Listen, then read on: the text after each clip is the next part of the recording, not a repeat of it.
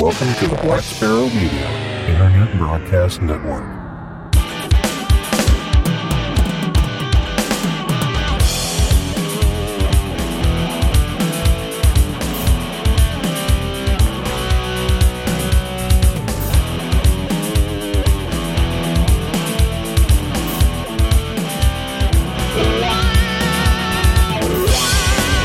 You're listening to Linux in the Ham Shack.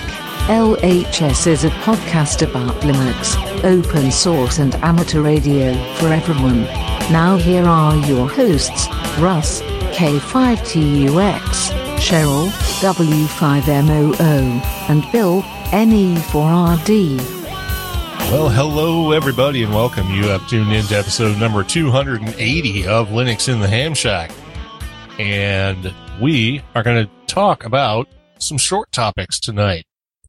We have some amateur radio topics, some open source topics, some topics that blend those two things together, and we call those Linux in the Ham Shack, and that's the name of the program. And then we'll talk about some other stuff too, I'm sure. We usually throw in a few things that we don't even know we're going to talk about. And the folks that are going to do that talking are me, Russ, K5TUX. And I'm Cheryl, MRPC. Wow. And wow, okay. Yeah, sorry. Good start we've got going Yeah, there. no, I was reading something. So I'm Cheryl, W5MOO. And I'm Bill, NE4RD. All right, very good. So before we get to any of that, we want to mention our Hamvention 2019 campaign, and that is to get us to Hamvention. We're about halfway through that campaign, and there's, 39 days or something like that left before Hamvention, so it's coming up really, really soon now. If you can donate to that campaign, we would really appreciate it. The URL to find it is url.bcts.info/HVC2019. And if you can't, just go ahead and share it out there on all the social media networks. Tell everybody in your ham radio club about it. Just let the world know that the campaign is out there. And we actually don't need that much more there to get to our goal. And there's going to be some benefit to the folks who visit with us in Hamvention if we get to the full goal. We just haven't quite fleshed out the details on what that's going to be yet. So stay tuned, but please do whatever you can to help us out. And we're not going to talk any more about that. We're going to jump right into amateur radio topics. And we're going to let Bill talk about flying through the atmosphere. Lies. Oh, wait, no, AMSAT. AMSAT files comments in FCC orbital debris mitigation proceeding. That's right. Today, AMSAT filed comments on a proposed rulemaking. In the comments, AMSAT argues that the amateur satellites often have a longer mission lifespans than other small satellite missions, and that the commission should take a mission duration of 5 to 10 years into account when determining whether or not an amateur satellite will meet the orbital debris regulations by transferring to a parking orbit or re-entering the atmosphere within 25 years of the mission completion. The practice is to assume a 0-year mission and to require that amateur satellites either transfer to a parking orbit or re-enter within 25 years following the launch. And that came to us from our good friends over at Southgate, ARC.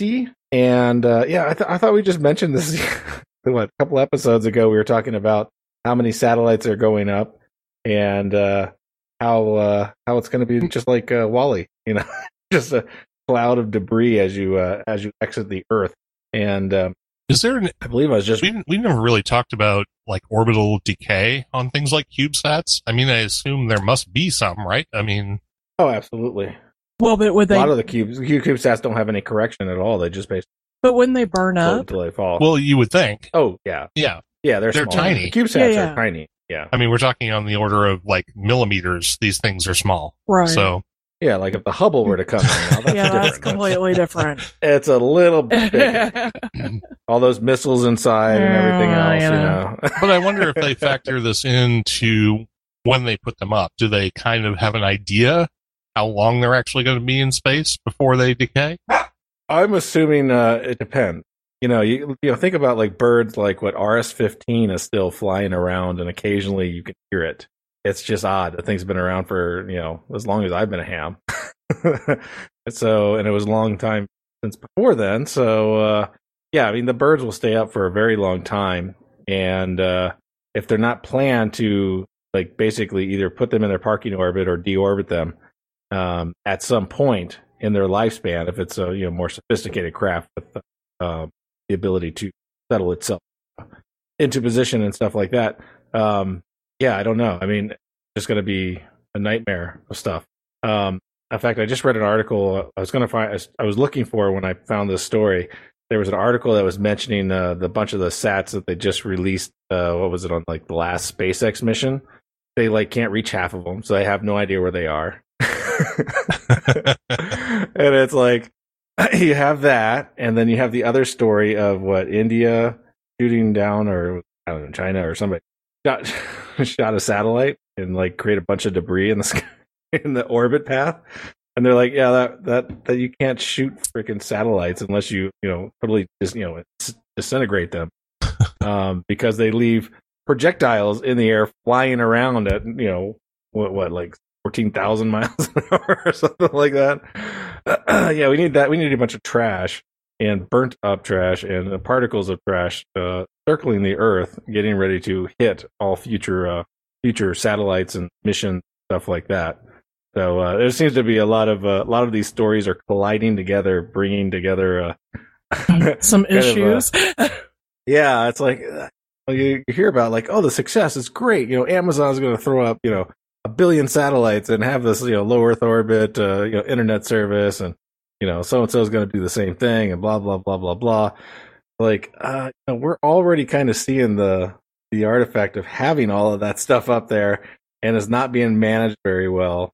So I think the light bulbs are starting to flicker, if not coming full light now, because there's definitely appears to be somewhat of an issue moving forward in this area.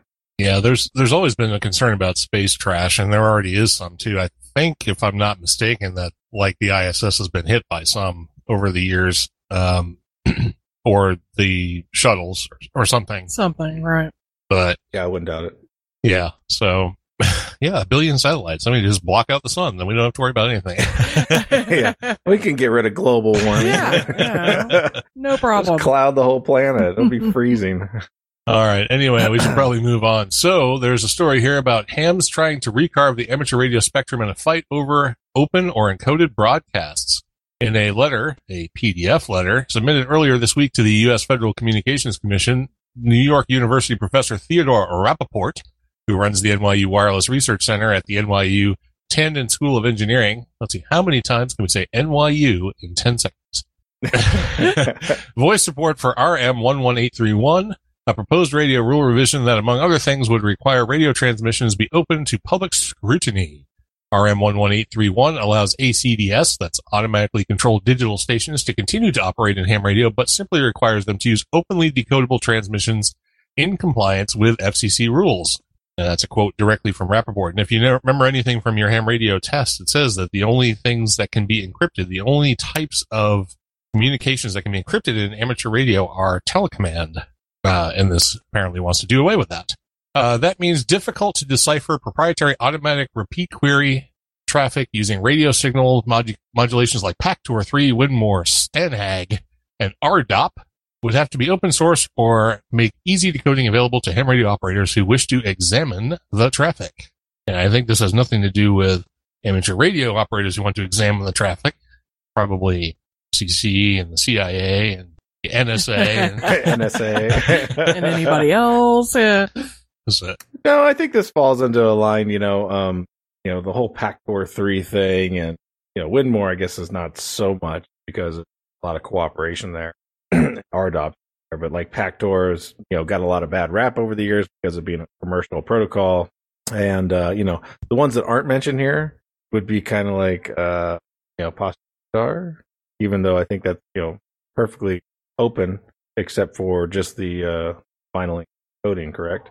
That is a question I cannot answer. And I don't know if you're dropping out or if it's your gate. It's probably me just getting quiet. I'll just need your side of the recording, so there won't be any gating issues. Yeah. So anyway. Yeah. Well, geez, I hope so. We'll see. We'll see, because I don't have Oh, you're gated on your end too? Yeah. Okay. So I'm gated going into Mumble's wide open continuous. So I'll try to just speak up and stay focused on providing audio to you, because this is an audio podcast. But anyway, So the modulation type, they want them all open source and fully decodable. I'm assuming it doesn't say that, cannot be encumbered by hardware, actually having to buy a piece of hardware to decode it. So I haven't read the full text of this, but I thought it was an interesting inclusion as it involves amateur radio and a requirement of being open source.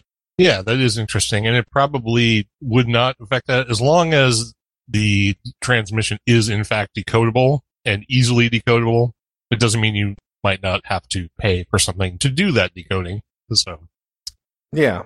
And I think right now, you can buy Pactor, a Pactor modem. So, you can run Pactor. I believe they sell those. Winmore is just, software. RDOP is the replacement to Winmore eventually. And I'm not sure what STANAG is. So, can't really answer that one. Well, we might have to have fingers over here look up STANAG and tell us what it is. Yeah, NATO. It's Standardization Agreement. Defines it. Oh, you know what that is? That can't be what it is. You mean there are two things that have that acronym? Huh.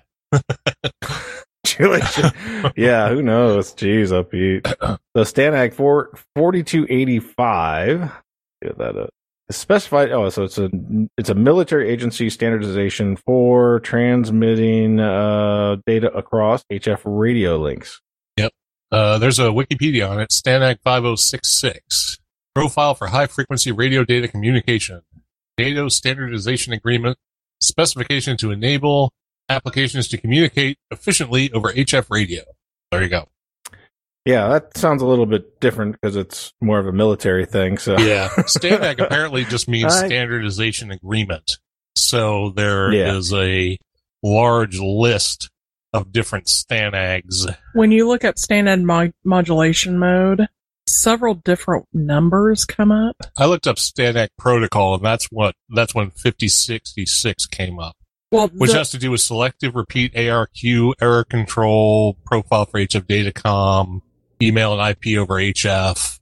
So I think that might be the one we're talking about. Well, the one the first thing that came up for me was STANAG 4285 has a variety of speeds and interleaving speeds range from 75 bits per second up to 3600 bits per second. Two interleaving modes exist, short and long, faster transmission, blah, blah, blah, blah. So it looks like it could be a little bit of anything because it says modulation PSK phase shift keying. So great. What a topic we have unveiled. Yeah. I feel like doing STANAG in the way they do Stella in like Streetcar Named Desire. STANAG! Yeah, and there's STANAG 4481, which is FSK, 444, which is, EEWF and DSWF. All right, enough of the acronyms. Let's move on. If somebody wants to read, I was just throwing you numbers. No, there, I know. So. There's so many acronyms in that story that it's just ludicrous. And there is a link to the source. So if you want to read the Register's article about all of that and go down your own rabbit hole, feel free to. Have fun. Yeah. Bill gets the next one. Yeah, so Bill gets the thing about microwaves. Yeah, in the interest of always using a different source for news, this one comes from the Wireless Institute of Australia. And this is the new microwave and optical records are set. So John Martin, VK3KM, WAIA records keeper, lets us know that there have been many new microwave records and new optical records set in the VK. And the VK, of course, is Australia, for those of you new to amateur radio. The records list has been updated to include a number of new records set by Ian Crawford, VK5ZD, and Tim Dixon, VK5ZT. And David Minchin, VK5KK. And looks like they're dealing with 24 gigs and up. This is kind of cool. The new VK1 record for 24 gigs is 52.3 miles. And it looks like these stations, VK5ZD and VK5KK, lots of letters, did this on 24 gigs, 47 gigs, and 76 gigs. All at 52.3 miles. So this is all line of sight, very, very, very, very, very high frequency.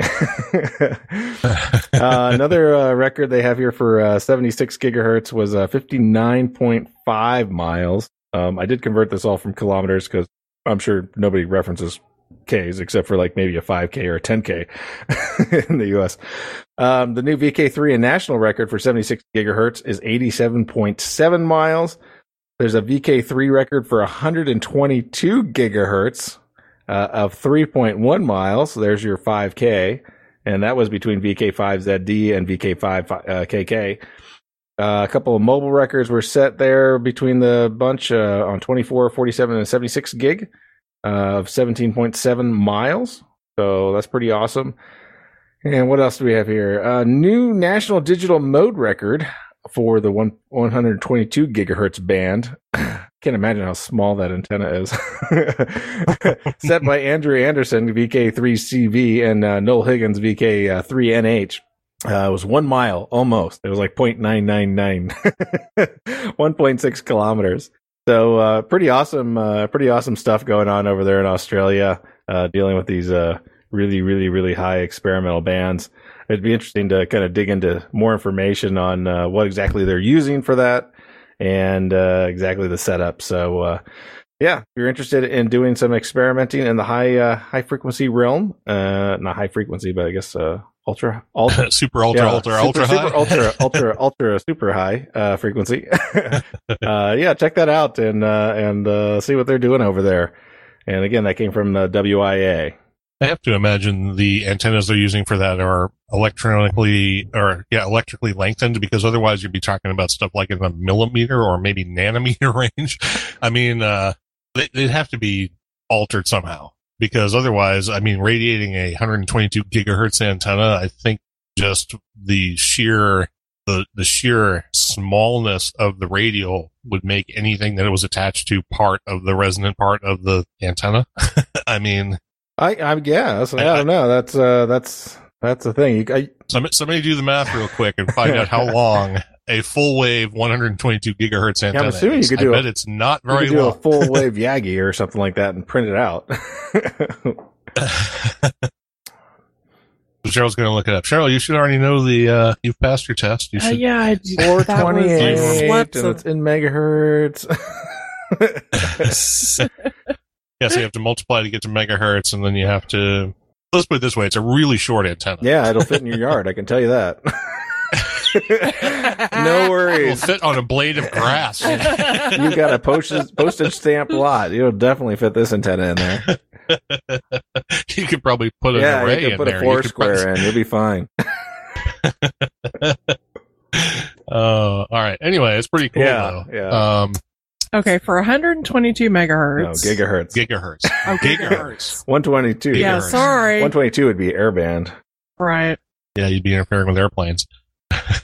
All right, fine. Let me go back and do some more math. Yeah, we'll come back to you and figure out exactly how short that antenna is. Carry the one. I know. Yeah. We're getting down to fractions here. You have to change your units. So, Jeremy says use a paperclip. I'm pretty sure a paperclip is way too long. That might be a couple of, five wavelengths. Yeah. All right. Anyway, moving on to open source topics, we have the Faces of Open Source, which is an ongoing photographic documentation of the people behind the open source revolution. I remember seeing this a couple of months ago, and I promptly forgot about it. So, the project is comprised of portraits of notable and unsung heroes who dedicate themselves to the creation and advancement of our open source technologies. It was pretty cool, though. A lot of the photographs are really, really well done. And I didn't know if there was some reason you put this in here other than just to mention it, because I thought it was a cool project, but I saw it come up. Actually, feel like it was worth it. Yeah, I saw it come up on Hacker News, and I hadn't seen it before, so I figured, what the heck? I'll just I'll include it, and we'll mention it. You'll notice all of our open source topics are almost all Flash, except for this one, which is kind of a Flash topic as well. What the hell just happened? Okay, hang on. My computer did that thing where it loaded a web page inside of the Etherpad again. That is really weird when that happens. A web page inside of the Etherpad. Yeah. Yeah, there's a couple of times this has happened. I've mentioned it on the show where I actually went to go to that website, the Open Faces page, and it loaded it in my Etherpad. It didn't load it for any of you because you didn't see it. That's interesting. It's almost like you're inside of an iframe or something like that. Yeah, and almost like it opened it as the Etherpad as an iframe. It's really weird. And when that happens, I think the Etherpad gets wiped out. Luckily, Luckily, the Etherpad is like retractable. It keeps track of all the changes. So if that did actually happen to be able to fix it, but yeah, it's weird. Anyway, go on. Yeah, so yeah, that's where I found it.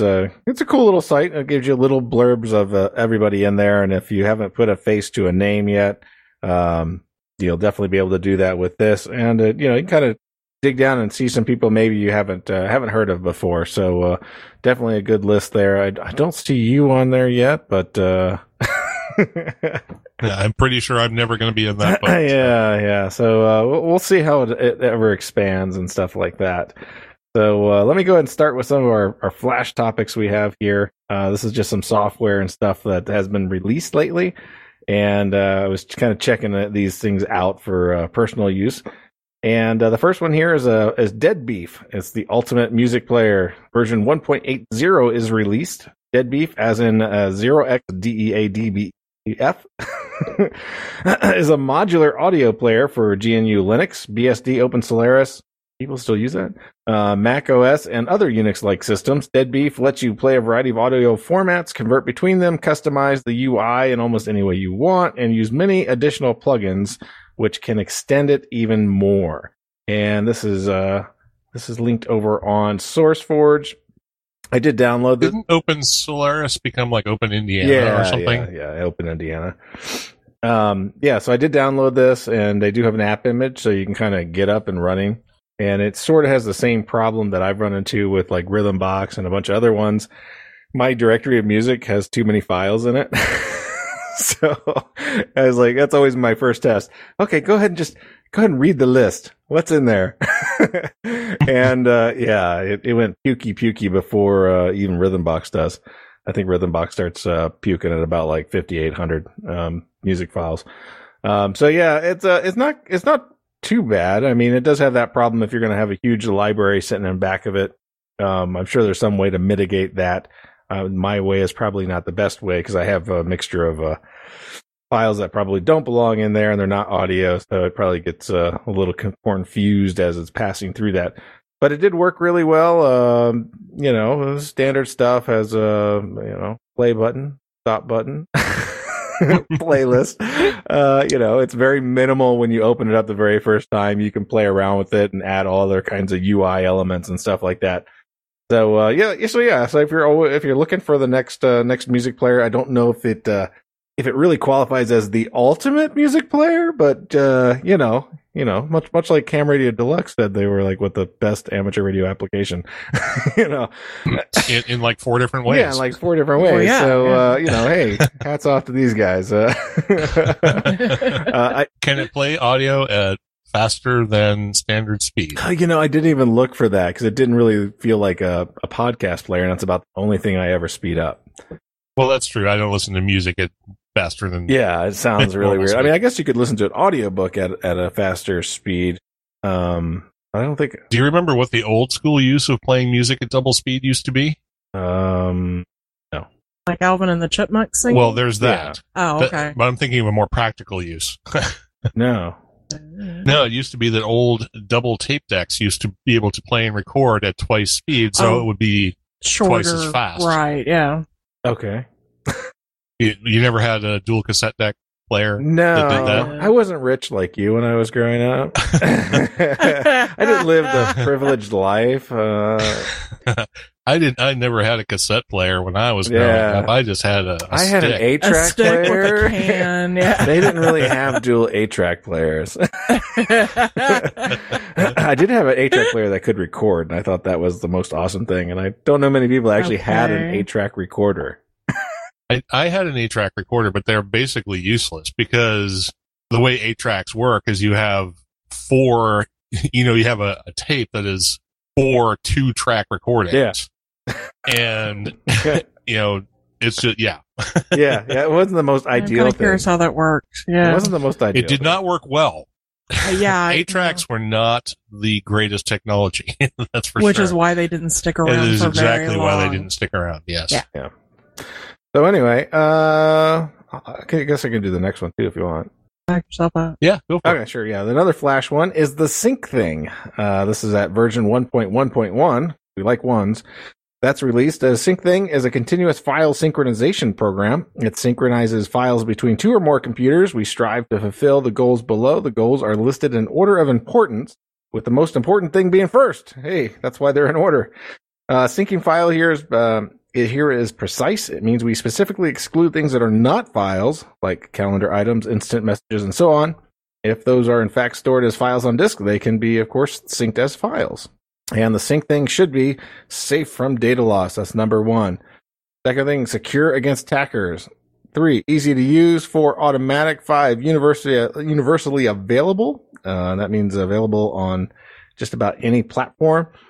6, it's for individuals. And 7, everything else. There are many things we care about that don't make it onto the list, and it's fine to optimize for these values as well, as long as they do not conflict with the stated goals above.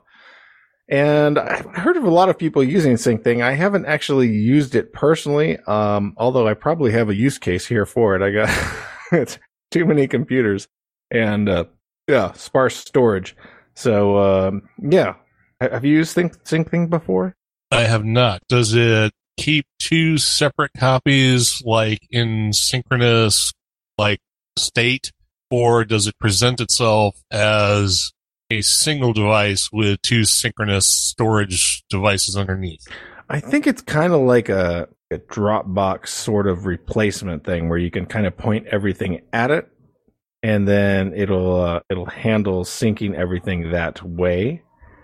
Other than that, I really haven't dug into the documentation. So it's sort of like local cloud storage, basically, with automatic synchronization? That's what it appears to be, yes. You should be able to self-host it, which is kind of nice. All right, that might be worth looking at. I have not heard of that before today, but I definitely would check it out. Sounds like something you might be able to use. Yeah, I'm just trying to dig through the docs real quick. I don't want to say something I didn't mean to say. It also came up in the chat room that a 122 gigahertz antenna would be 2.46 millimeters long. Yeah, that's huge. I was almost there. And that's just the driven element. You need the reflector can be like a little longer. Well, what if it's just a vertical? Well, you want a little bit of gain. I actually just saw a page for someone that had used a 3D printer to actually make a dish type antenna. Oh yeah. For 122 gigahertz. It was about the size of a coffee cup. So you're like the top of a coffee cup. So what, maybe like 3 inches? And that actually makes the most sense, because since those communications are such close range, you'd probably want to use something like a disc antenna as opposed to, horizontal or vertical. You want something with some real strong forward gain.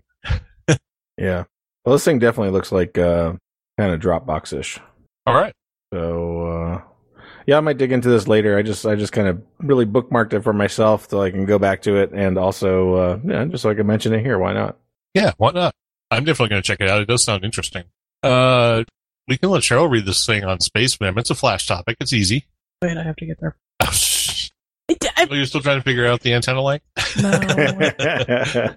4 divided by 1 times a pi squared, pi r squared. 2.2 r. Yeah. Ted points out that a vertical would be half of 2.46 millimeters or 1.23 millimeters. So, yeah. So anyway, our next flash topic is SpaceVim version 1.1.0 has been released. SpaceVim is a community-driven Vim distribution with a layer feature. SpaceVim manages collections of plugins and layers. Layers make it easy for you, the user, to enable a new language or feature by grouping all the related plugins together. It got inspired by SpaceMax. The goals of it are more IDI-like features in Vim and NeoVim, better default different languages. And this information came from SpaceVim themselves. SpaceVim directly. Yeah, the bomb. Now, I have to be honest, I didn't try this out just because I wanted a clean environment to try it on, because I actually use the Ultimate Vim configuration in mine, and I didn't want to mess it all up. So yeah, I already use a hacked version of Vim myself that has all the cool little tools and everything else you need in it, and this kind of looks like something else kind of neat and cool. Vim. So if you're a Vim user or wanting to grow from VI to Vim and have like some really neat features and stuff like that are more IDE related, check it out. It looks pretty slick, and I'll probably check it out in a future time when I don't want to bomb my own system. Yeah, I might do that. I like how it was inspired by Space Emacs. Yeah. Shouldn't that have like caused some sort of matter-antimatter explosion of epic proportions or something? I don't know. You would think. Like it broke the time-space continuum or something like that. Very good. So anyway, moving on, we've got Linux in the Ham Shack topics. These are all going to be kind of quick ones because there just wasn't a lot to talk about in the Linux in the Ham Shack world this week, but we're going to do our best. The first thing we could probably talk about, and Bill, you can let us know if there's anything we need to know about this, but you have rolled at least one version of the LHS Ubuntu release 1804.2, at least the Mate version, which you said you are going to be testing. Yes, that's right. I have not booted the actual image yet. I did load it up onto the regular site, so it's up there on media.ne4rd.live, and you'll see a bunch of images there. One is there is the 1804.2, and that's the Mate edition, and that will be the disk that we will be bringing to Hamvention. So if you don't want the disk or you just want the ISO, just go ahead and download it from there. I'll go ahead and review that probably tonight or tomorrow, and we'll be able to say that's good to go ahead and mint on the discs. But for now, we're just kind of keeping you updated. I did update it today, so any packages that actually have hit the apt repository as of this recording have been included and updated. So that's the version that it's sitting at. It did go through another kernel revision. And we decided not to wait for 1904, and so you'll have an LPS build at Hamvention available for you to use on DVD or to download from ISO. All right. Once we've had you and I and maybe one or two other folks actually download and test it, we will make sure that link stays up and available, and I will make sure it's available via torrent as well, and you can find links to our various torrents on the website under the content tab. Just click on content and then on torrents, and you'll be able to, assuming we get a few more seeders, download those ISOs really, really quickly. So that will be nice. And those, of course, will be available as DVDs at Hamvention. So very nice.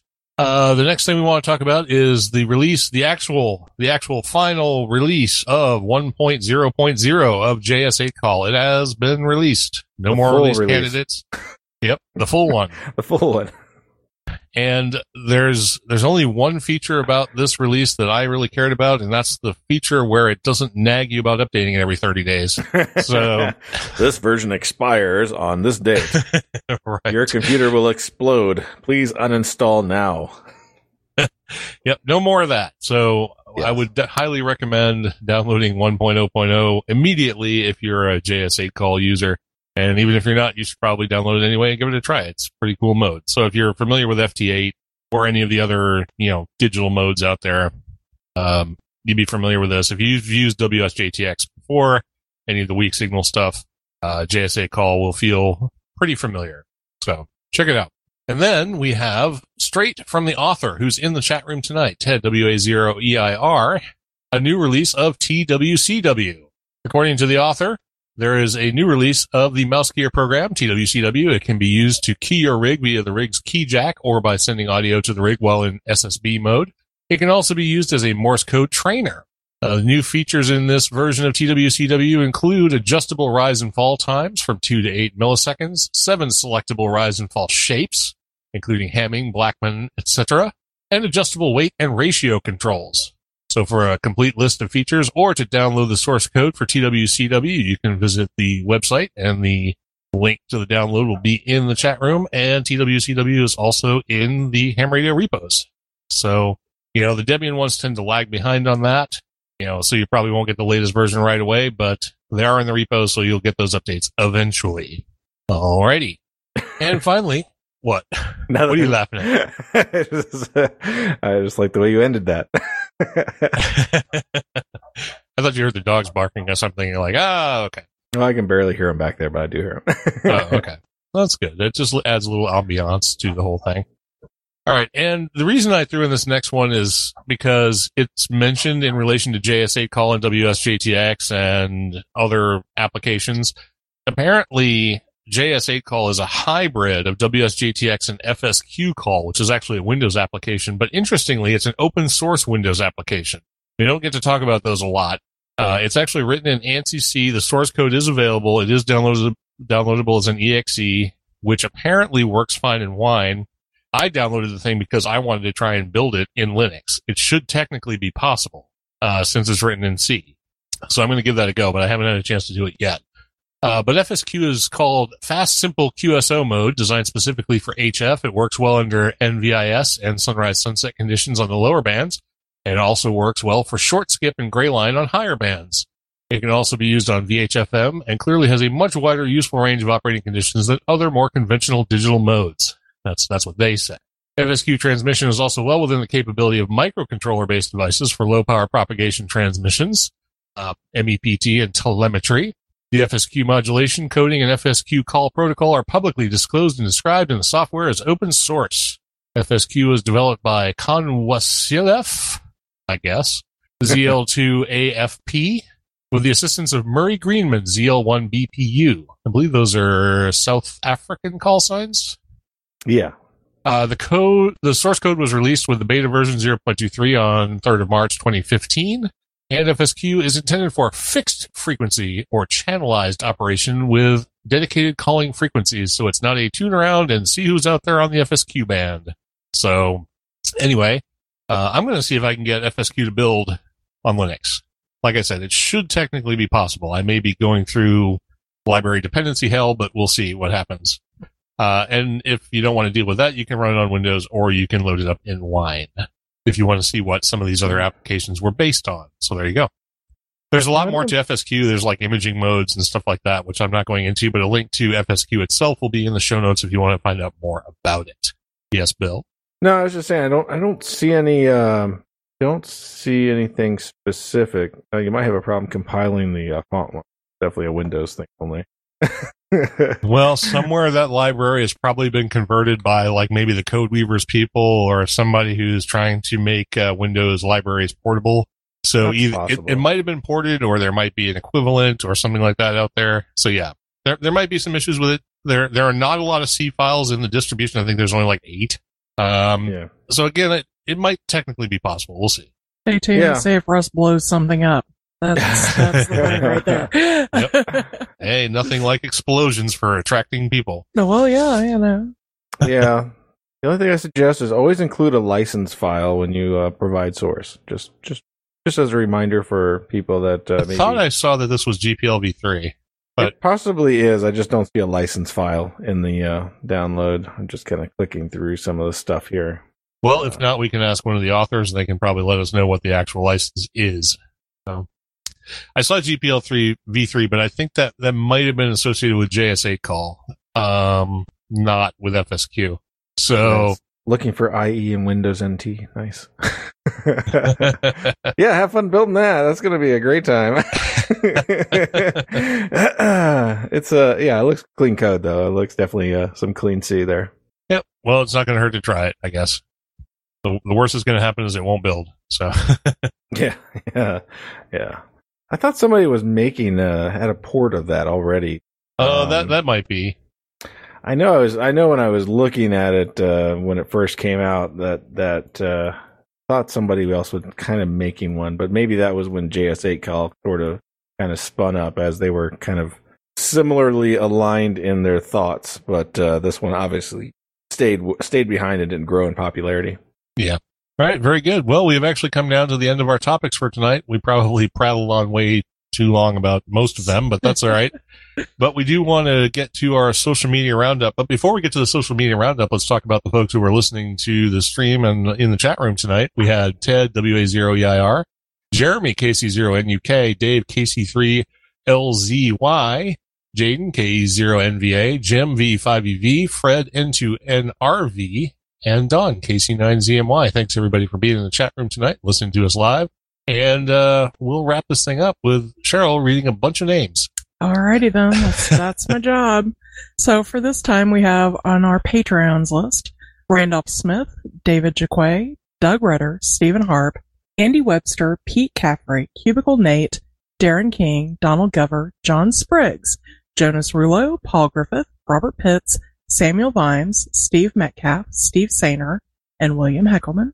For subscriptions, we have Michael Bradak, which is new, thank you, Fred Cole, Randolph Smith, Kevin Ivey, Bill Collins, Tony Coberly, James Lewis, Jeff Zimmerman, Steve Hepler, Michael Jopling, Todd Bowers, Thor Wiegman, Charlie Brown, Wayne Carpenter, Bill Piotr, Darren King, Dylan Engel, Alan Wilson, John Clark, Robert Halliday, Brian Smith, Johnny Kinsey, Ronald Ike, Robert Yerke, Michael Conley, and Jeremy Hall. Oh, that's a long list. It's getting longer, which we really appreciate, by the way. Yes, we do appreciate that. Thank you very much. On Facebook, we had Liam P. Burke, Doug Howard, and Don Ladon join us. On Twitter, we had at DJ Bongo25, at Paul Erminko, at Nikki_Cop, at KJ4GMU, and Arc_Tampa. On YouTube, we had Kelly and Leslie Roblin. No one joined us on the mailing list, but we did have merchandise sales to Steve Metcalf and Denton Larson. Yes, thanks everybody who's been buying stuff out of the store. That's really nice. Something about putting the stickers up there has apparently motivated people to actually buy some stuff. So yes, and please, if you would like, buy all the glassware we have available so we don't have to take it to Invention. Yeah, feel free to because do Bill that. would love somewhere to sit in our car. Order the heavy stuff. Yeah, Don't order the heavy stuff. stickers. Yeah. I will give you a sticker if I actually have a seat. I might even discount the glassware like even more heavily so you can buy more of it. Ooh. So stay tuned for that. It might come out as a coupon code, but one way or another, it'll probably show up on Twitter or on the mailing list or something like that. Right. So you'll be able to buy even more for less. Yay. All right. Yay. So thanks everybody for participating in the show, for listening live, for listening after the fact, for donating to our Hamvention campaign, buying merch, or just joining us on our social media networks. We really appreciate all of that. And with that, we're going to wrap up episode number 280 of Linux in the Ham Shack. So thanks once again, and we'll catch you the next time around. I'm Russ, K5TUX. I'm Cheryl, W5MOO. And I'm Bill, NE4RD73. Thank you for listening to this episode of Linux in the Ham Shack.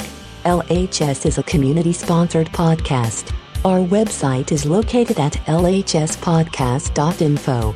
You can support the program by visiting the LHS Patreon page of patreon.com/LHS podcast or using the contribute link on the website.